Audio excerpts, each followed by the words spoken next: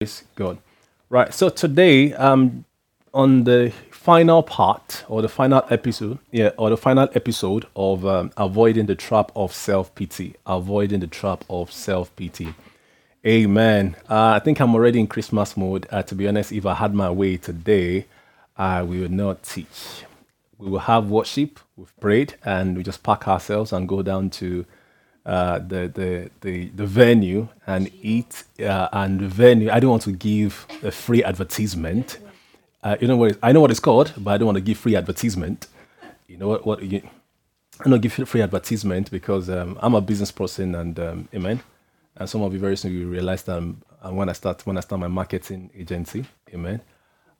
So because when you start connecting all of the dots, you mean if Captain could mention this place online, it must be something, amen. So I know the value and the what I carry, amen. Praise the Lord. So I wish that we could just go down there and just eat and feast, but we're gonna receive the word and prepare ourselves for our Christmas lunch this afternoon. Praise the Lord. So, avoiding the trap of self pity, part 3. Let me quickly do a few, what do you call it? Do a few definitions just to kind of recap, and then we continue from where we stopped last week. Just bear with me for a second. My notes is acting funny this morning, hence I'm trying to slow down for you to catch up with me. Amen. Praise God. Right. So what is self-pity? Dictionary defines self-pity as excessive or self-absorbed unhappiness over one's own troubles, to feel sorry for oneself, validating one's victimhood in life. When you consider yourself to be helpless and passive in the face of misfortune. It's interesting that in the world we live today, a lot of people find themselves in this kind of situation, right? It's unavoidable. I think I'll come in. It's unavoidable that we find ourselves in this kind of situation where kind of different challenging things happen. So, guys, if we are distracted a little bit today, we have party in the afternoon, we have our lunch in the afternoon, so we might be coordinating a few things on the background. But I'll try as much as possible to ensure that we are coordinated. Amen. So I've been having a lot of conversations this morning as well as we prepare for our lunch this afternoon. Amen. I think next year I'll be able to delegate more to you guys to help in that area. Praise God. So I was trying to say that we live in a broken world and things will happen. We definitely find ourselves in one or two situations that could be discouraging, depressive, or depressing. And most of the time, in the attempt to grieve, or as we are grieving, we could unconsciously get trapped in self-pity. I showed us last week the different kinds of traps there is there in terms of self-pity. I showed us the week before the story of Mary Kay Ash, the owner of Mary Kay Beauty, who, despite the challenges she's been through, she did not allow those circumstances to hold her life down. She went ahead and do what she believes she should do. And she was a blessing to a lot of women. If that woman had allowed self-pity in her heart to cripple her, she would not have been able to be a blessing to many women, empower them for financial independence to a degree. When I'm speaking, I like to paint a wider picture because every of our action has a ripple effect. An example is the life of David. And the negative sense, David had had an affair, slept with Bathsheba, killed her husband. I don't think he knew it was going to take him that far, and we saw the generational consequences of that. Like the same thing too with Abraham. The Lord said to this guy, you're gonna conceive, you're gonna have a child via your wife Sarah. But he listened to his wife.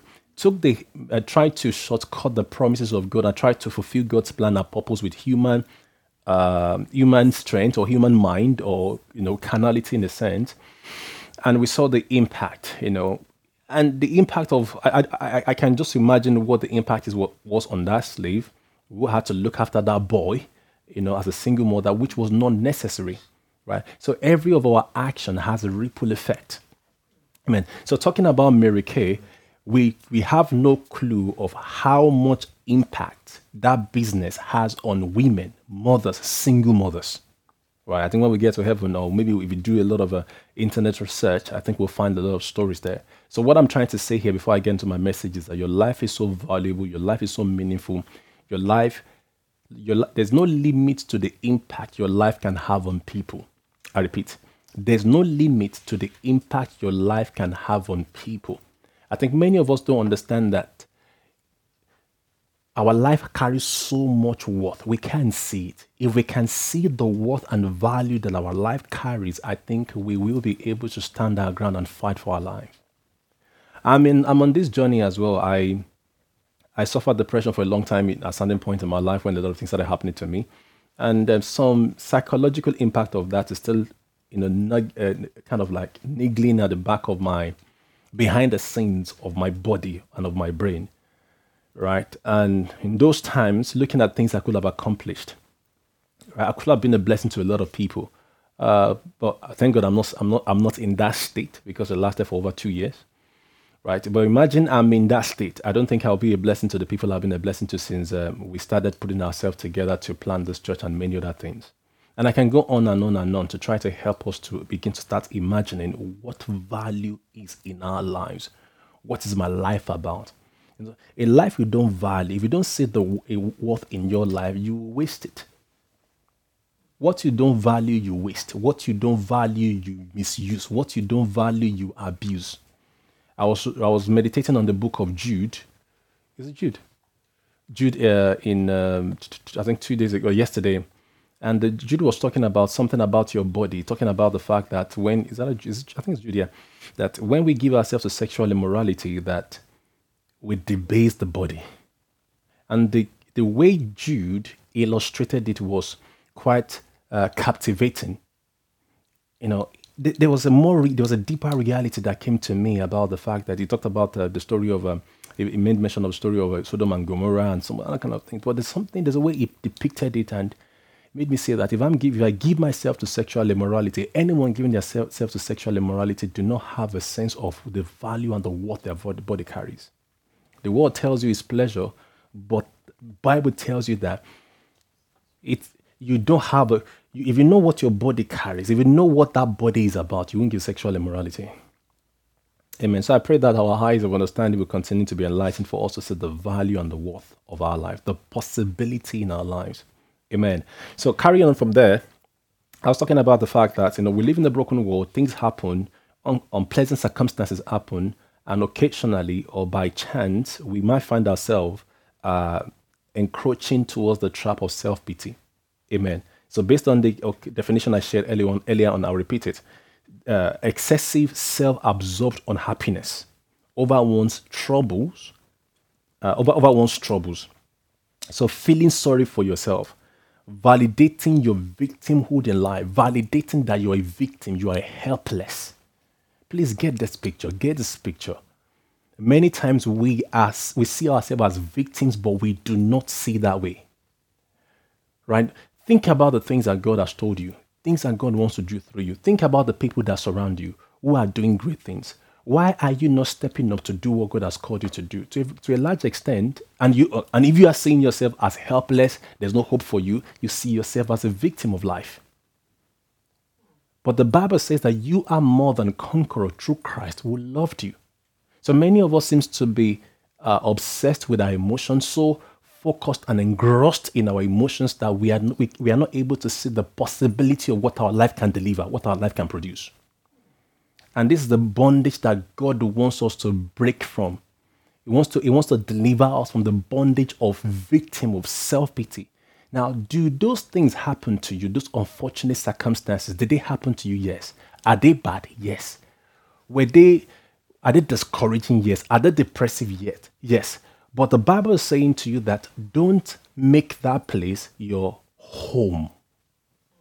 Don't make that emotion, that depression, don't make it your home, because that is not where God wants you to live. We read this Bible verses, he that dwelleth in the secret place of the Most High shall abide under the shadow of the Almighty. We want to dwell in the secret place of the Most High. We want to dwell in the presence of the Lord. We want to dwell in the promises of God, not in depression.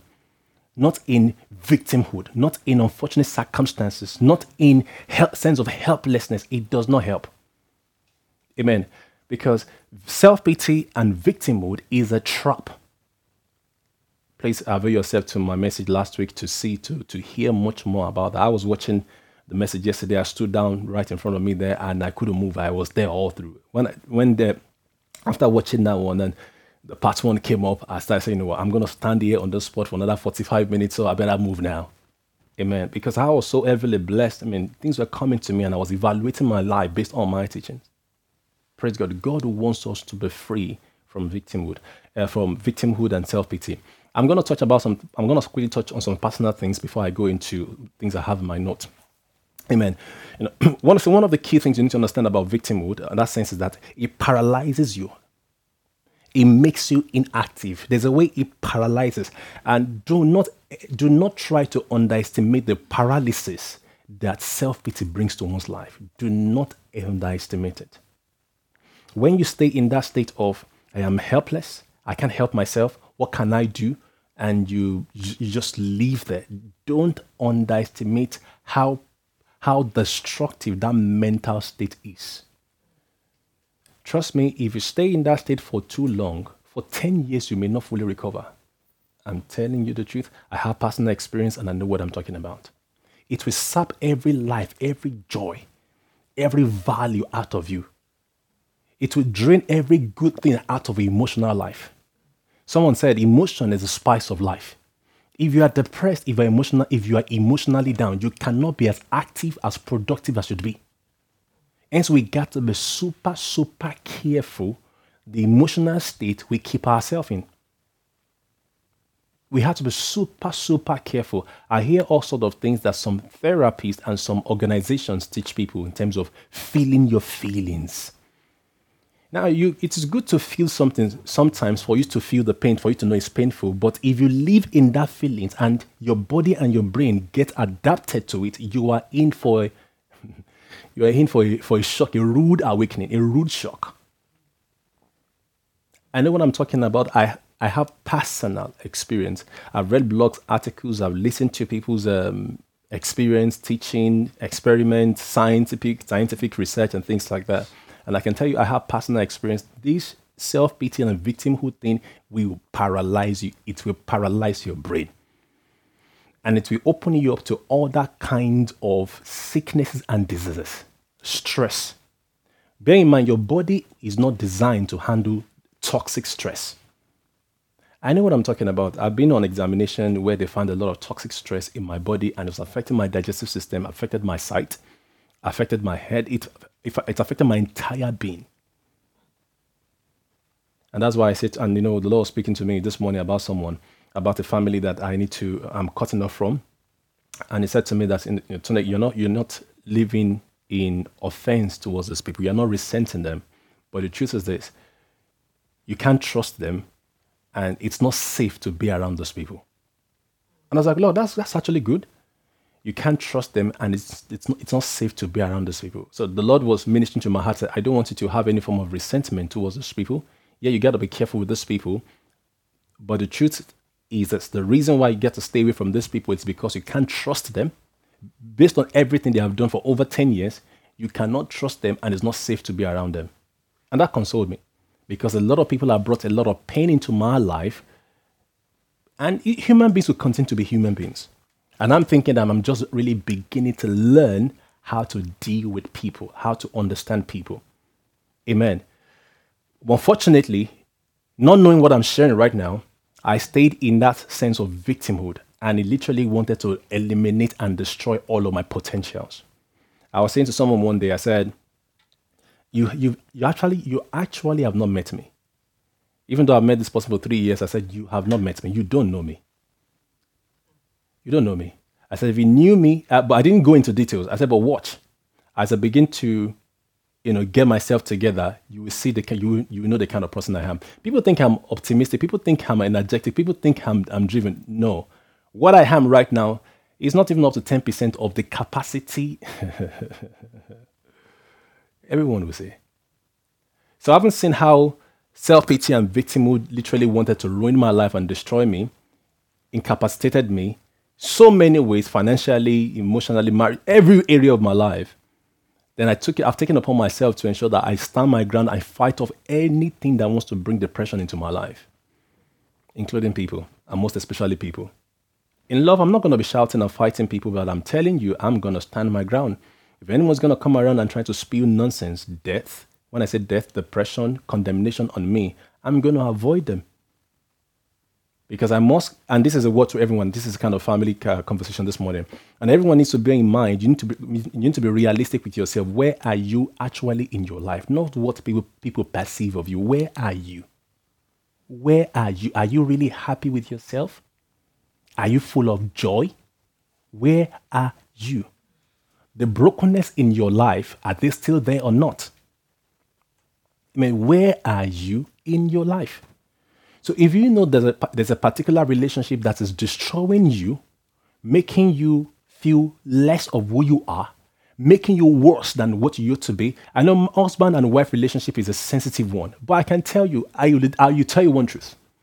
There's some husband and wife relationship that is very toxic that I will strongly recommend that they separate. And I know what I'm talking about. I will strongly recommend they separate. Because when you have a manipulative spouse, a toxic and evil demonic spouse, they will ruin you. You know, the victim, right? The victim may actually commit suicide. Friends, I've been in life for a while, and I've dealt with people to a large extent. So there are things I teach about marriage that are not conventional teaching, right? Which some people will kick against, but they're a problem. I've had churches say things like, if someone divorces their husband, they will go to hell. That's one of the most stupid things I've ever heard a Christian say in my life. One of the most stupid things a Christian can say is that a person will go to hell if they divorce. Was it marriage that secured the salvation for them in the first place? I've seen people die living with a man who is or a woman who is abusive, toxic, and violent. Is that God's plan and purpose for that person that they die in the hands of a lunatic? Amen.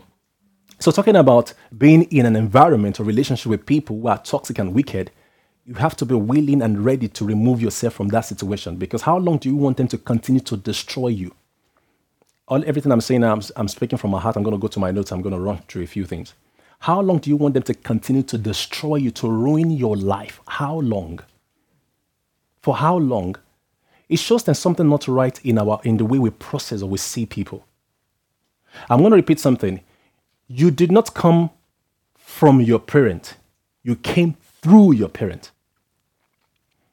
I repeat, you did not come from your parent. Your parents are not your source. You came through your parent. Amen. If your parents were your source in the sense of giving you life and to sustain you all through, then you are tied to them. But if you have to grow up and be responsible for your life, it tells you that you came through your parent.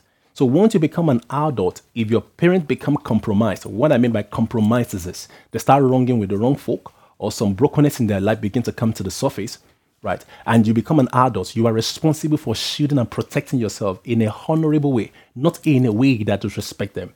The Bible says that we should repay our parents for their goodness and kindness towards us. Amen.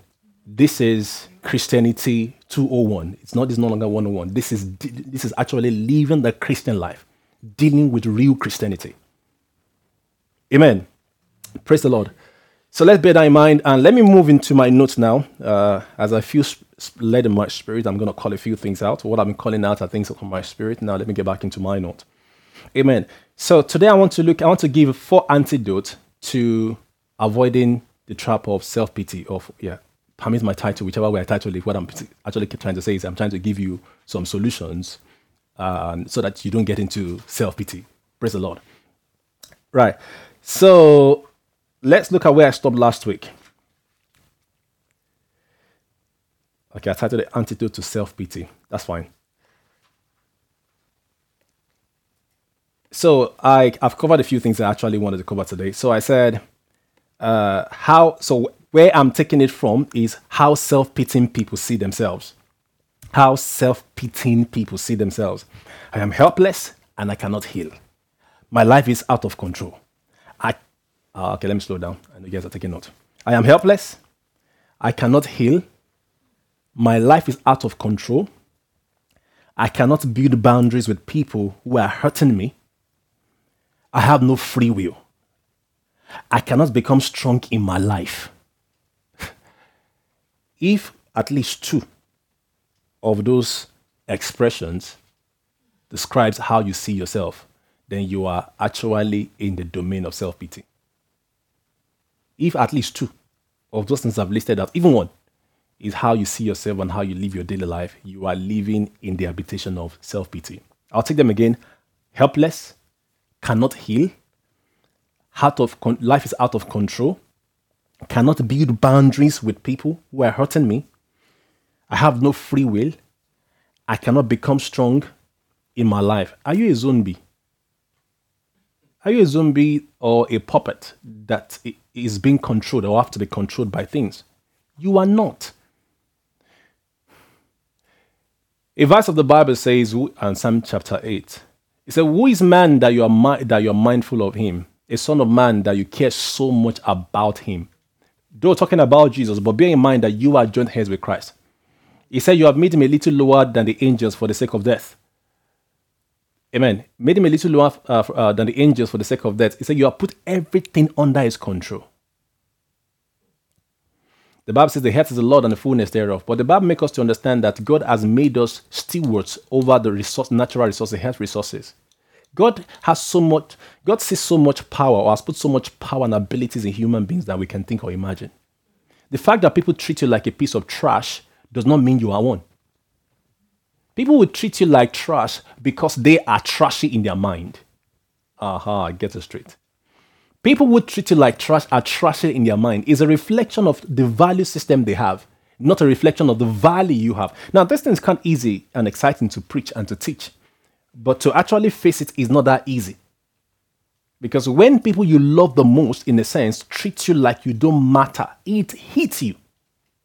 It destroys you. It incapacitates you. Praise the Lord. It incapacitates you. I mean, it puts you in a very bad place. And that's why I said in one of my podcasts, as a parent, you got to be very careful how you treat your kids. Because the world is full of broken people. And the world, by their natural estimation, if anything does not meet their estimation of value, they trash to a very much extent, or they reject, or they stay away from. So the world by default, because none of us is perfect, at some point, depending on the kind of group we belong to or we associate with, would want to reject your kids. So if the world rejects your kids to a certain extent and you are also rejecting them at home, you are complicating the problem. So if there's any way a child should find validation and acceptance, they should find it much more in their home with their parents. Amen. Why self-pity is bad for you? Moving on. If it's stuffy, if it's hot, let us know so that we turn on the air conditioning, or we hope we go out and hold the service in the nice weather. Amen. Praise the Lord. Did somebody say we can go? We should go hold the meeting in the winter. Yeah, no, it's not winter. Yeah, it's about what's the temperature today? 10. It's 10 degrees today. Actually, that's a summer, isn't it? You can just remove your amen, but ensure you're still clothed. Praise the Lord. Amen. What I mean is I don't remove your shirt because it's hot today. Praise the Lord. Why self-pity is bad for you? I've covered a few items. I'm just going to go through my list and please take note. It paralyzes you to inaction. It incapacitates you. You can't act. You can't act. You won't act. You won't respond when you're supposed to respond. So paralyze you to inaction. It leads to self-destructive behaviors. Self-destructive behaviors such as substance abuse, manipulative behavior, sexual immorality. Because what happens is this. We know that we're surrounded by negativity in this world. Most of the things you see on a daily basis are more negative than you see the positive. And naturally, because our body is a corrupt body in a sense because of sin. And what I mean is that this body is aging because it's subject to corruption, and we will not live forever in this human body, this decayed body, this fallen body in a sense. So our body naturally will gravitate towards negative things because our subconscious mind, to a very much extent, yeah, permit me to use those terms. I'm going to just use them loosely because I can't go into much details. But what I'm trying to say here is that naturally we are drawn to negative naturally because of the fallen nature of man. We are naturally driven to negative news. And that's why negative news sells. So if you see yourself to be helpless or you see yourself as a victim, you know what happens? You will be drawn you will naturally be drawn to negative things. And so if you see yourself to be I'm correct. So if you see yourself as a victim, right, you will naturally be drawn to negative things that you're supposed to stand against. Now, because we are naturally drawn to negative things is the reason why we need to learn to be empowered, stand our ground so that we can reject and resist negative forces. So negative forces will always kind of come around you. Don't forget I said we live in the fallen world. Negative things will want to encroach on you, and you have your one of your best buddies, not your best buddies in the good, but I'm talking about the devil, right? So it's the best buddy when it comes to negativity. So if you're a person who is given to negativity, given to all kind of negative things, right? Your best buddy, which is the devil, which is the author and the orchestrator of evil, will always bring his guys around you and they will feed you. They will feed you more. Amen. They will feed you more negative things and some of the things they will be feeding you are around substance abuse, manipulative behavior, sexual immorality. They will not feed your mind with anything good or healthy that can help your life. Am I speaking to a believing church this morning? Praise the Lord. So self-pity and this sense of victimhood is more destructive than you think. And the fact that a person looks exciting and they're always shouting, they're always excited, does not mean they're not living in self-pity. Because what people show you to a very much extent on the surface, most of the time does not reflect the real state of their mind and their soul. And I'm also talking to each one of us. Where are we emotionally? I asked us that question earlier on. Where are we? Are you truly and sincerely happy and joyful? Or you are hateful, angry, bitter in your soul? Let's try to be very serious and be very realistic with ourselves. And do a thorough self-evaluation, self-examination. Let's understand where we are and go get help where we need to get help. Praise the Lord. Praise the Lord. Yeah, so why self-pity is bad for you? I'll take it again. Paralyze you to inaction, leads to self-destructive behaviors, obsessions over other people. Obsessions over other people. Obsessive thoughts about a person. Inability to accept rejection from a person. Feeling possessive about people or a person. Now, if you find, which this is just one of the symptoms or the impact of self-pity, right? Obsession. When a person feels helpless, needful, and helpless, needful, and they maintain a sense of victimhood. It's horrible what I've seen in the life of people. So if a particular person seems to give them what they want, right, or they tend to like a particular person, so to say, they want to control that person. They are possessive of that person. They are obsessed of that person. So if they don't allow that person to live the life they are supposed to live. Self-pity is a demonic thing.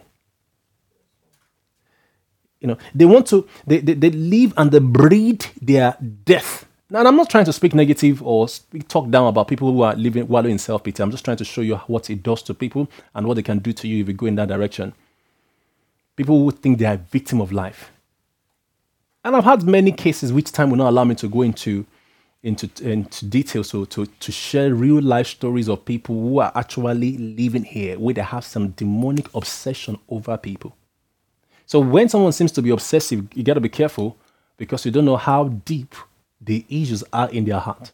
People will go any extent. I've seen people murder people they are obsessive over. Yeah, murder people. Yeah.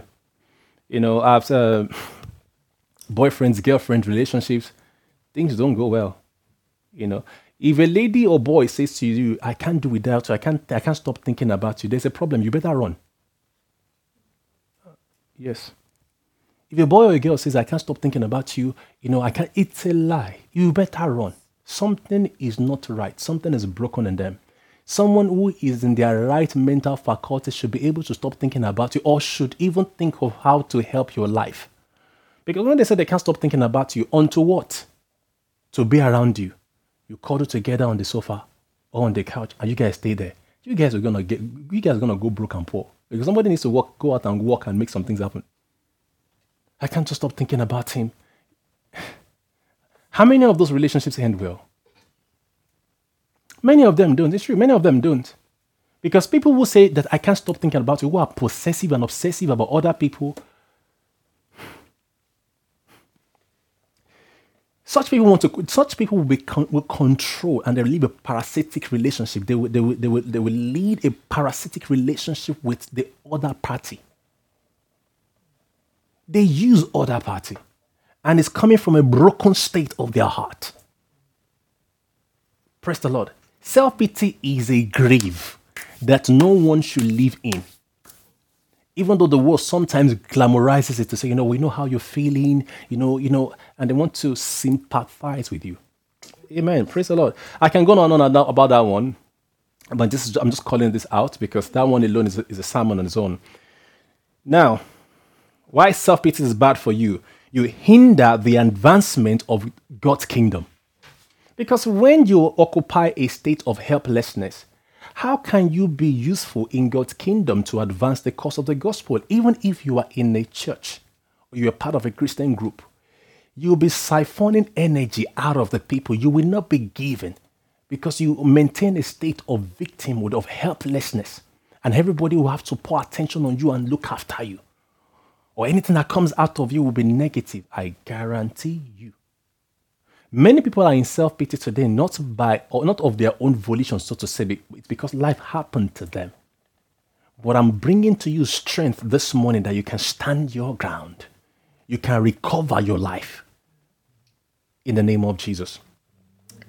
Praise God. So like I said earlier also, that you are open to demonic manipulations. Praise the Lord. Should we pity people? No, we shouldn't, because when we pity people, we reinforce the message of victimhood. So this is why we must not pity people. People don't like it when I don't pity them, but they don't know that I'm actually helping them. Don't pity people. Don't validate their state of victimhood.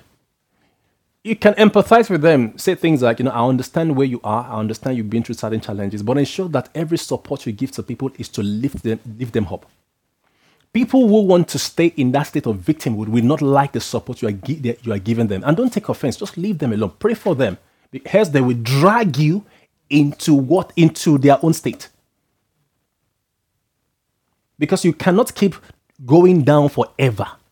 You need somebody to also lift you up. So if you are surrounded with people who wallow in self-pity, you are in the wrong company. Amen. Praise the Lord. So when we pity people, we don't lift them up or empower them. God wants to heal people. God wants to empower people. So please don't pity people. Help people. Empathize with people. Support people. Be there for people, but don't pity them.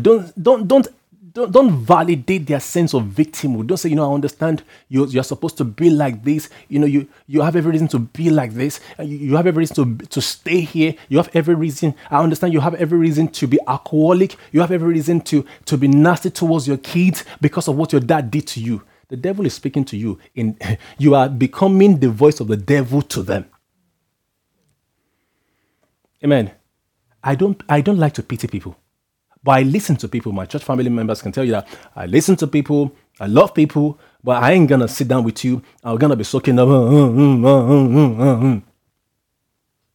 Not that we don't feel bad. We don't feel down. But we don't stay there. Amen. So don't pity people. When you pity people, you communicate you're a victim. You can never heal. You are very pathetic. You can't take responsibility for your life. So when we are pitying people, we are not helping them.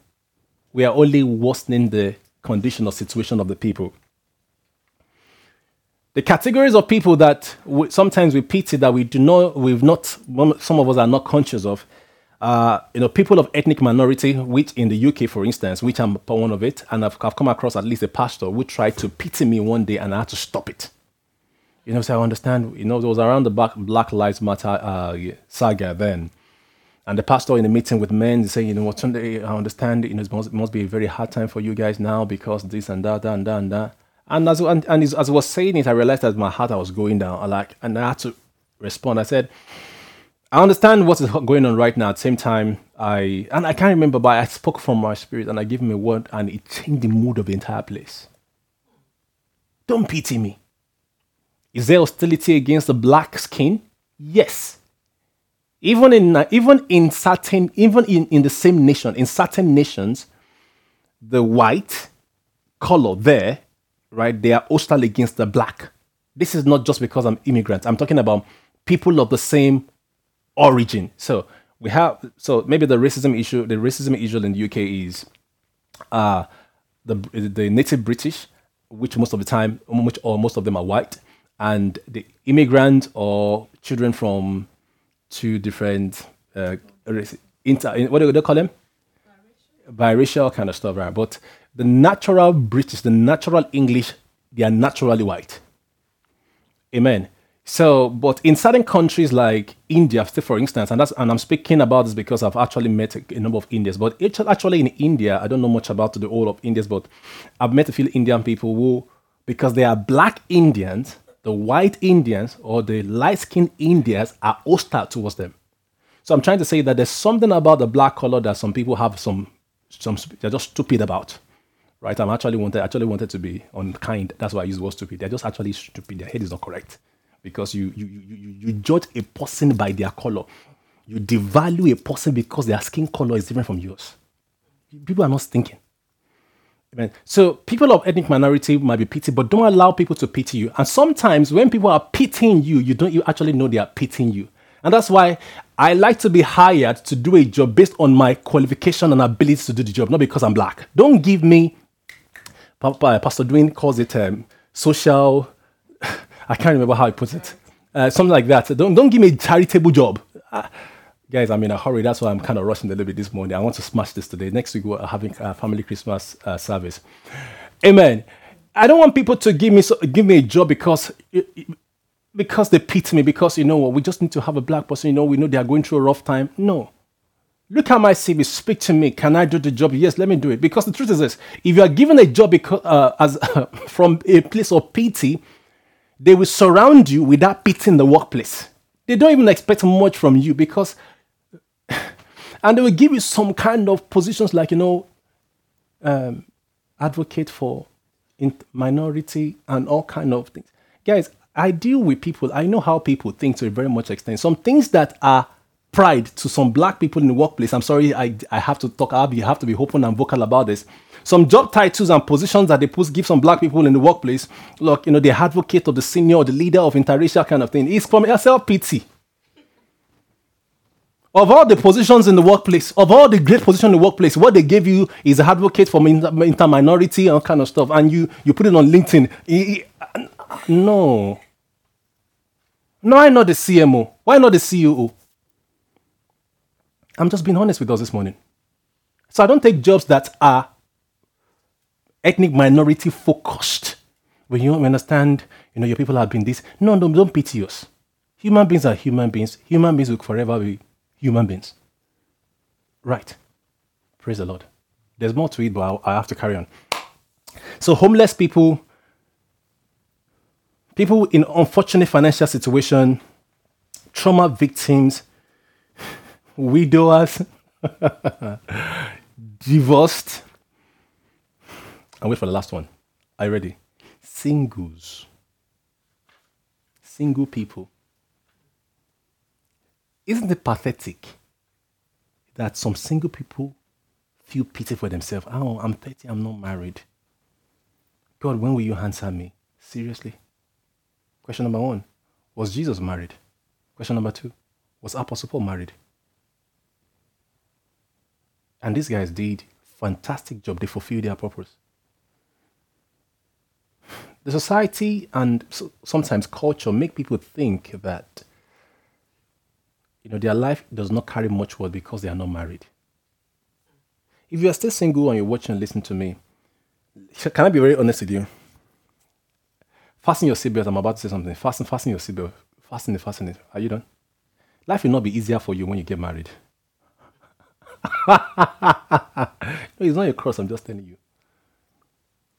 Write it. I said, life will not be easier for you when you get married. I'm not crossing. I'm just telling you the truth.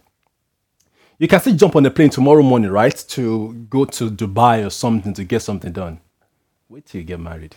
Because my wife cannot jump on the plane. I'm not hostile towards my wife. You go and meet my wife in secret. You know I'm a very nice guy. My wife cannot jump on the plane tomorrow morning and say she's going to Dubai. I say, sister, come, let's talk now. We'll talk about the kids. We'll talk about other things. So when you are going, how long are you going for? Where are you staying? So when are you coming back? Who is dropping you off at the airport? And all kind of stuff. So to think that when you get married, it will solve your whole problem. No, when you get married, just forget about your freedom and liberty. Because in marriage, we don't live for ourselves. We live for other people to be a blessing to them. We work together with people.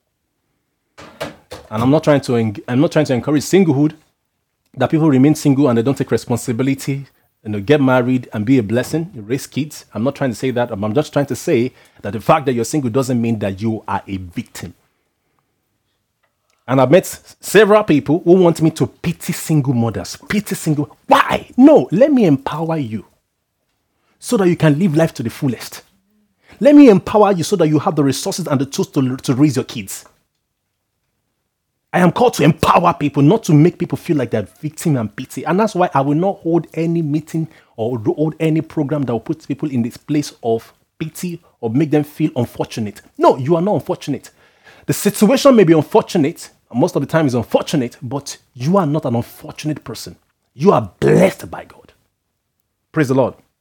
So singles ought not to be pitied. And churches, pastors, church members, please do not pity single people. When you see a single person, celebrate them.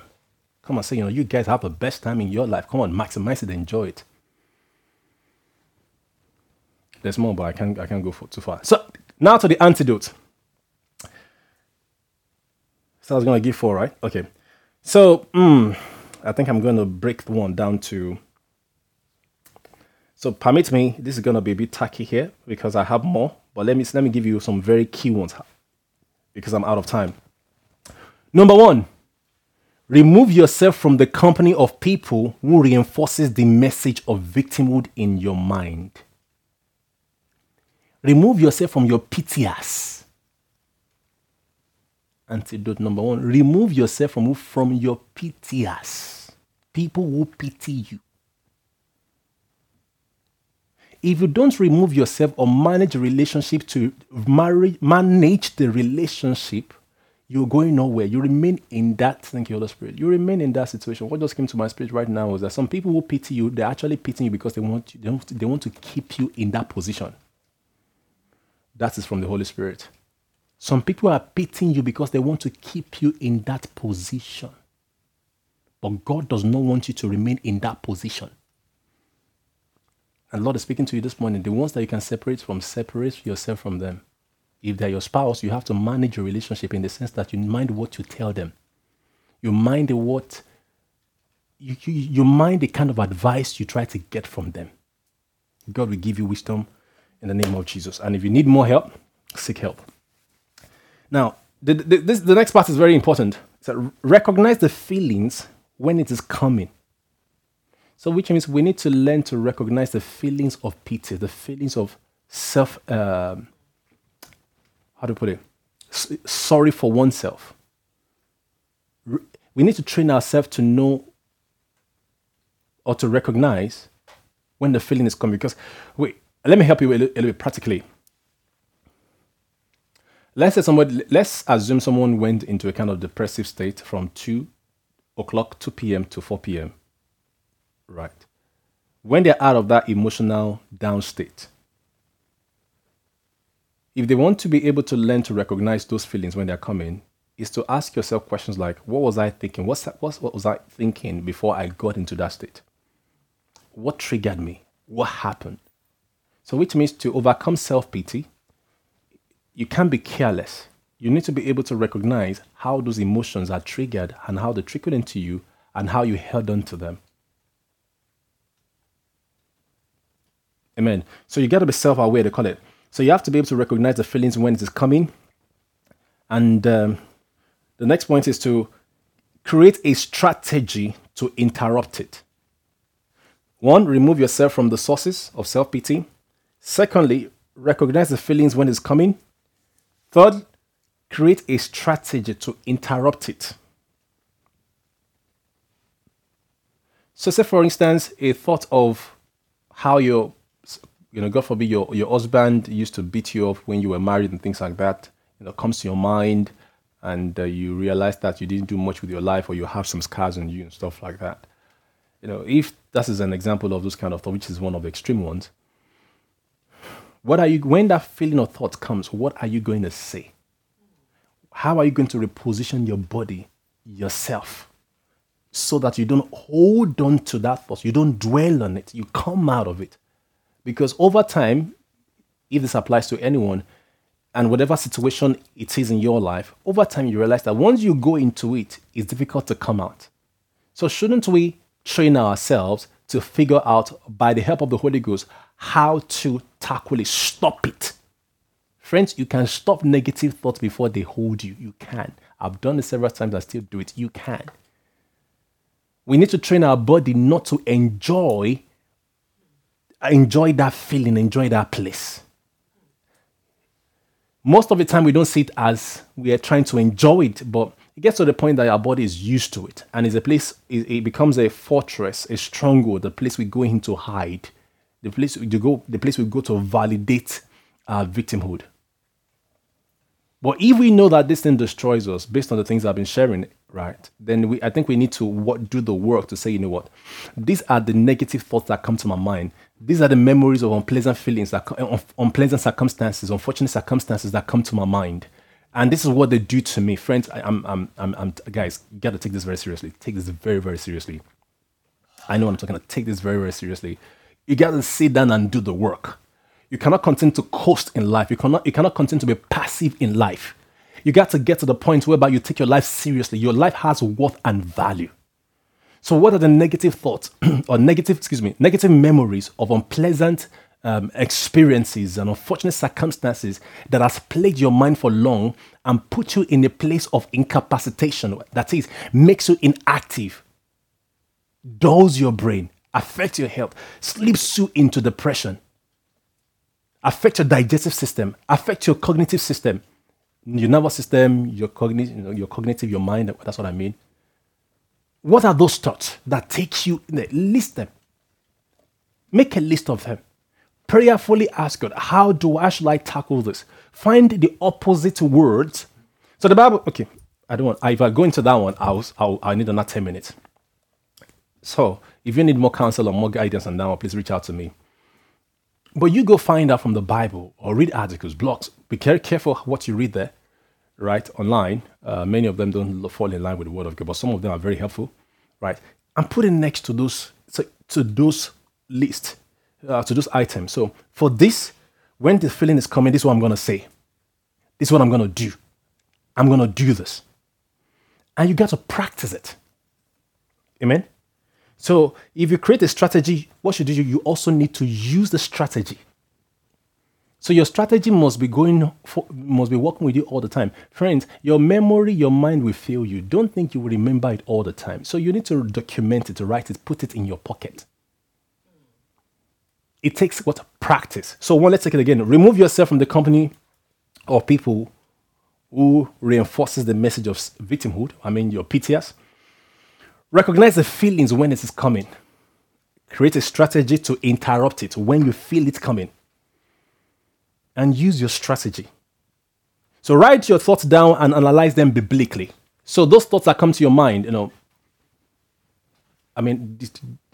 I supposed to be thinking this way? Am I supposed to be angry at this person? Am I supposed to be hostile at this person? Amen. Sometimes we may not be able to clearly articulate and do justice to those words, but in the light of the Word of God, are we thinking in the right direction? Wow, my time is far spent.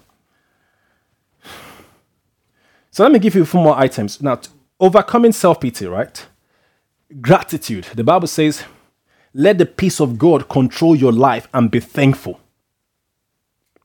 Let the peace of God control your life and be thankful. Colossians 3:15. 1 Thessalonians 5:16-18 tells us that we should rejoice always, that it's the will of God for us in Christ Jesus. Right? The Bible says, delight in the Lord, right? And He will grant the desires of your heart. What I'm trying to say here is this. When you keep your heart stayed on the Lord, Isaiah chapter 26, verse 3, I believe, He said, He will keep in perfect peace those whose heart is stayed upon Him. He will keep in perfect peace those whose heart is stayed upon Him. Praise God. So if you choose to live a life of joy, if you choose to live a life of gratitude, you will find that you begin to overcome the bondage of self-pity. Gratitude for the future, not gratitude for the past to some extent. Gratitude about what God is able to do through you and what God is doing through you, and you also walk in line with God. Just take your steps towards Him. Keep getting closer towards Him. Keep walking in line with Him. You got to do the work. You got to put in the effort. You got to do the work. Amen. Finally, live on the offensive. I must have given you more than 4 now, right? Live on the offensive. Jesus said, go into all the world and make disciples of men. Jesus said, the things that I do shall you also do. The greater things shall you do because I go to the Father. Matthew 28:18 was when Jesus said, go into all the world and make disciples of men. I think John chapter 14 was when He said, the works that I do shall you also do. Greater works than these shall you do because I go to the Father. Mark chapter 16, I think verse 20 says, and as the apostles went, the Lord was walking with them, confirming His word with signs and wonders. So if you look at the Bible, we are not supposed to stay in a vegetative state or stay in a place of inertia or be idle. We're supposed to always be on the move. They say a rolling stone does not gather moss. So if you don't learn to be on the move, to live on the offensive, to be a blessing to people, your past, the weight of your past will encroach on you, will try to overpower you and weigh you down. So you have to learn to live on the offensive. So look out to other people and find ways to serve other people, help people. Amen. And you realize that you begin to develop a supernatural strength on the inside to move forward, to move your life forward, as opposed to staying in one position and validating your sense of victimhood.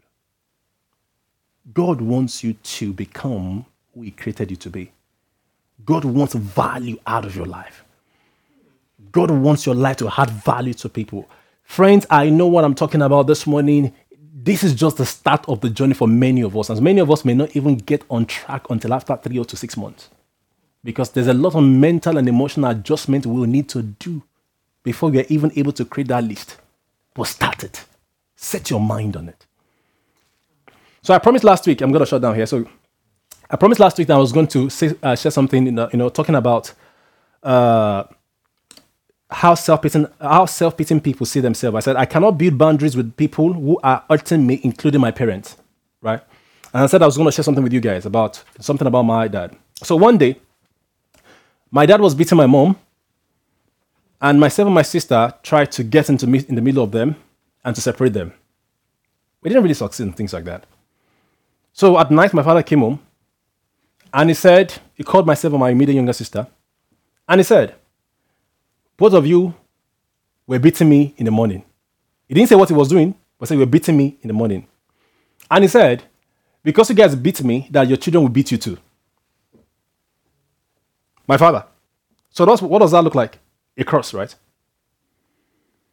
I was saying last week that some parents try to use that weapon of curse to intimidate their children and they control them. Many parents who are living in self-pity and who are demonic in their thinking. I got a parent. My father is still alive, my mom is still alive. So I'm not being insensitive. And someone may say, you know what? The Bible says you honor our father and your mother. What does honor mean? repaying them, being kind towards them, be respectful towards them. But the Bible does not say you should put your life in their hands for them to control you and destroy your life. I've dealt with people whose mentally they are deranged today because they follow the instruction of their parents to marry a person they know they should not marry. Some on heavy mental health, what's called medication and things like that because of their parent. Are we all right? I'm not saying you should disrespect your parent. I'm not saying you should fight your parent. But don't give your parent the power to destroy your life as an adult. Many parents will do and they will do it again. And in their mind, they believe they know what they are doing and they are very convinced. I was speaking to a father one day. They called me and asked me to help his son about his career and things like that. And I asked him and I said, "Sir, what does the boy want to study?" He responded by saying, "This is what I want him to do." And I was like, and then the conversation was going to get heated, and so I pulled myself out of it. Amen. Parents, your children, when they become adults, are not your possession. They are not your property. They are human beings. To want to force a child to do, an adult child to do what you want them to do is to be manipulative, is to be controlling, it's demonic. No parent should go into their child's home, marriage, and try to direct anything. It's not your place. Don't try it. And no man in his right mind should watch his father and his mother come and run the show in his marriage. Any man who does that is worse than an infidel, is not a believer. Amen. You honor your parents, you love your parents, but you don't allow them to run your life. Respectfully. I think I need to train kids, adults, I'm not going to say kids, I mean adults, people in their 30s, 40s, to learn how to have respectful conversations with their parents. And I know many parents who will fight you and curse you and threaten to curse you because you don't want to follow their manipulative and demonic instruction. This is real life. So I said to parents last week, I said, if you ever think in your life, in your mind, that because a child will not do what you want them to do, you want to curse them, trust me, if the child is truly born again, you are in a war and fight with God, and you will be shocked. Then some parents will know that your child, once they are born again, they are not yours. They are not yours. I do hear these things, sometimes, some relatives come and tell me that, pray against the curse of your father, blah, blah, blah, blah, blah, blah. And I think, sit down and start praying against the curse of my father. Really? Do you know what John chapter 1 verse 12 tells me? And some people are angry at their kids today and saying, if I curse him with the breast of my chest. Mama, try it. And that's why I say to every believer, every child of God, every believer, know your right and privileges in Christ. Any mother or father who threatens to curse you, if you are truly born again, they are coming up into war with God, and they should not be surprised when angels of destruction destroy them. I'm talking real stuff, man. So parents got to be very careful. And I'm saying this to young people as well, because one day you will grow. And if you don't fix yourself, you may find yourself in this situation. Why should a parent even think of weaponizing curse against their child? Why? And parents and children, they remain under the bondage and control of their parents because they don't want to be cursed. I've spoken to adults who they will tell me, my father, my mom say, be careful because if she will curse you because you drank from the bread. When you think like that, you're still thinking like a people of the kingdom of darkness, because that's how they operate. So I'm instructing every child, no adult child should live under the fear of the curse of their parents. Nobody should do that. Because you are giving the devil a power and a hand through your parent to destroy your life. And it shows that you do not know that the greater one lives on the inside of you. So if anyone has remained under the bondage of their parent and your life is drying out, is being destroyed, you've become a victim because of the fear of being cursed, it's time for you to rise up. Not to fight your parents or be disrespectful, but you get to rise up. So because my father called myself and my sister and said to us, because and cursed us in his own mind. So I'll be living like, I hope my children will not beat me. They cannot. For starters, I will never raise my hand against my wife for starters. Just for starters. For starters. And I think I don't want to say because of respect for my father. I'm going to raise my home the way my father did. My father gave what he had, the best he had. So if I don't live my life or do things, I'm not going to have the kind of result he has. Am I making any sense this morning? Praise God. So that's because I talked about that. Please don't allow the fear of cross, the fear of anything. And if you by any chance, your father or your mother have crushed you, and you think the things going on in your life are the symbols or the signs of the cross in your life, then deliver yourself. John 1:12, let's read it. So I'm going to let us go. How did you do this thing? Can I have my own thing? Yeah, thank you. You went, thank you. My eyes is super good. John 1:12, yet to all who did receive him, to those who believed in his name, he gave the right to become children of God. Children born not of natural descent, nor of human decision of a husband's will, but born of God. So are you listening to someone if you live in church? So once you become a child of God, once you become a Christian, the levels change. You have the right to break any kind of curse or invocation of anybody on you. You're no longer of a natural human descent. See, when you become a believer, what happens in your life to a very much extent is determined by what you allow. I will never for any moment. You want to hear the truth? I'll give you more. At my traditional, when we're traveling for my traditional wedding, my father placed a curse on everyone they could contact. He said, all of you that go, none of you will come back alive. No, that's what my father said. Are we still alive or not? How many years are we in our marriage now? 9 years plus. A curse without a curse will not stand. My father said, nobody will come back alive. Whatever I went to do, whatever I went into battle with, I saw demonic attacks in that place. Where are we now? And I've never started life yet. I'm still warming up. Do you know how many crosses my father has placed on me? Do you know how many? The greater one lives on the inside of me. The boys, which are the demons, who execute whatever cross or any pronouncement anyone makes. I'm a master over them. Because I have authority over demons, over powers. Demons know what I carry, they know me. So somebody makes a negative pronunciation for whatever evil reason on their mind, and you are coming to execute me. Are you mad? No. You saw my house address and you want to enter. And I too now allow you to enter. Am I all right? When I see the hand of the devil, I cut it.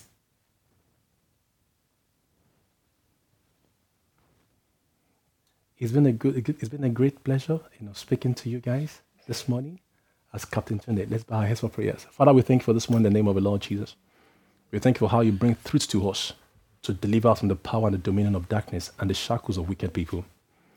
And Lord, we thank you in the name of Jesus for this year so far, how you've helped us, strengthening us, helping us to come out of the manipulations of wicked people. And Lord, we pray in the name of the Lord Jesus that more people will come to really discover who they are in Christ Jesus, their rights and privileges.